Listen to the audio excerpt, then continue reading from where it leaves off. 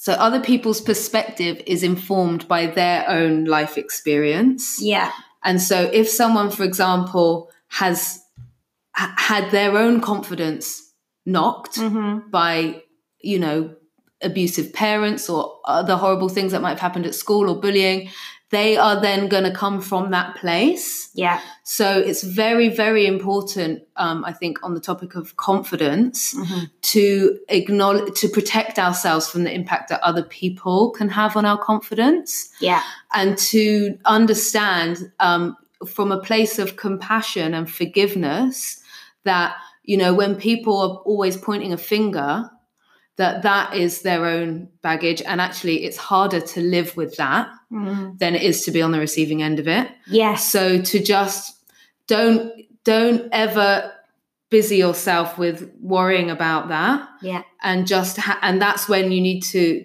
and that's being able to do that is really, for me, that is finding confidence. That's that peace, Zen-like confidence that I was talking about. Yeah. Where you like other people's, I mean, to quote RuPaul again, RuPaul always says, other people's opinions are none of my business. And I think that can be really key for like freeing yourself if your self-confidence is impacted by other people's opinions. Oh my goodness, yes. But it's so hard. I don't think we should.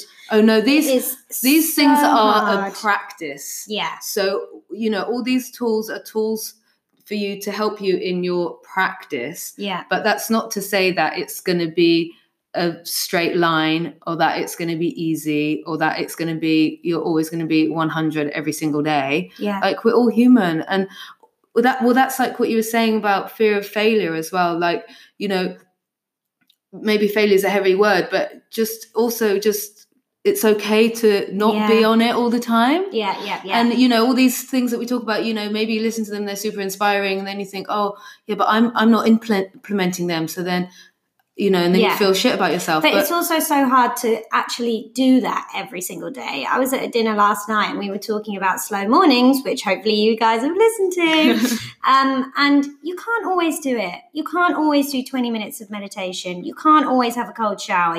Sometimes you need to rot in bed for an hour. Or reverse, you need to have as much sleep as possible, get ready in 20 minutes and get out the door. Yeah. And that sometimes is just life. And I think well, that's like what you were saying, that it comes down to self-awareness. Yeah. And also with self-awareness comes self-acceptance. Yes. And letting yourself off the hook. You know, we've spoken a lot about like the outside impact on our confidence, whether it's from social media or other people or things at work, but also, you know, the responsibility that we have ourselves as well. Yeah. And so often that actually boils down to like letting yourself off the hook a lot of the time. It's not actually, you know, doing all this, do. Yes, you have the best intentions to do all those things, but, you know, when you don't and it's not the right time, like we spoke about, we talk a lot about different ways we feel throughout our cycle. Yes. You know, there's going to be certain times when you don't feel confident and you also, you know, don't feel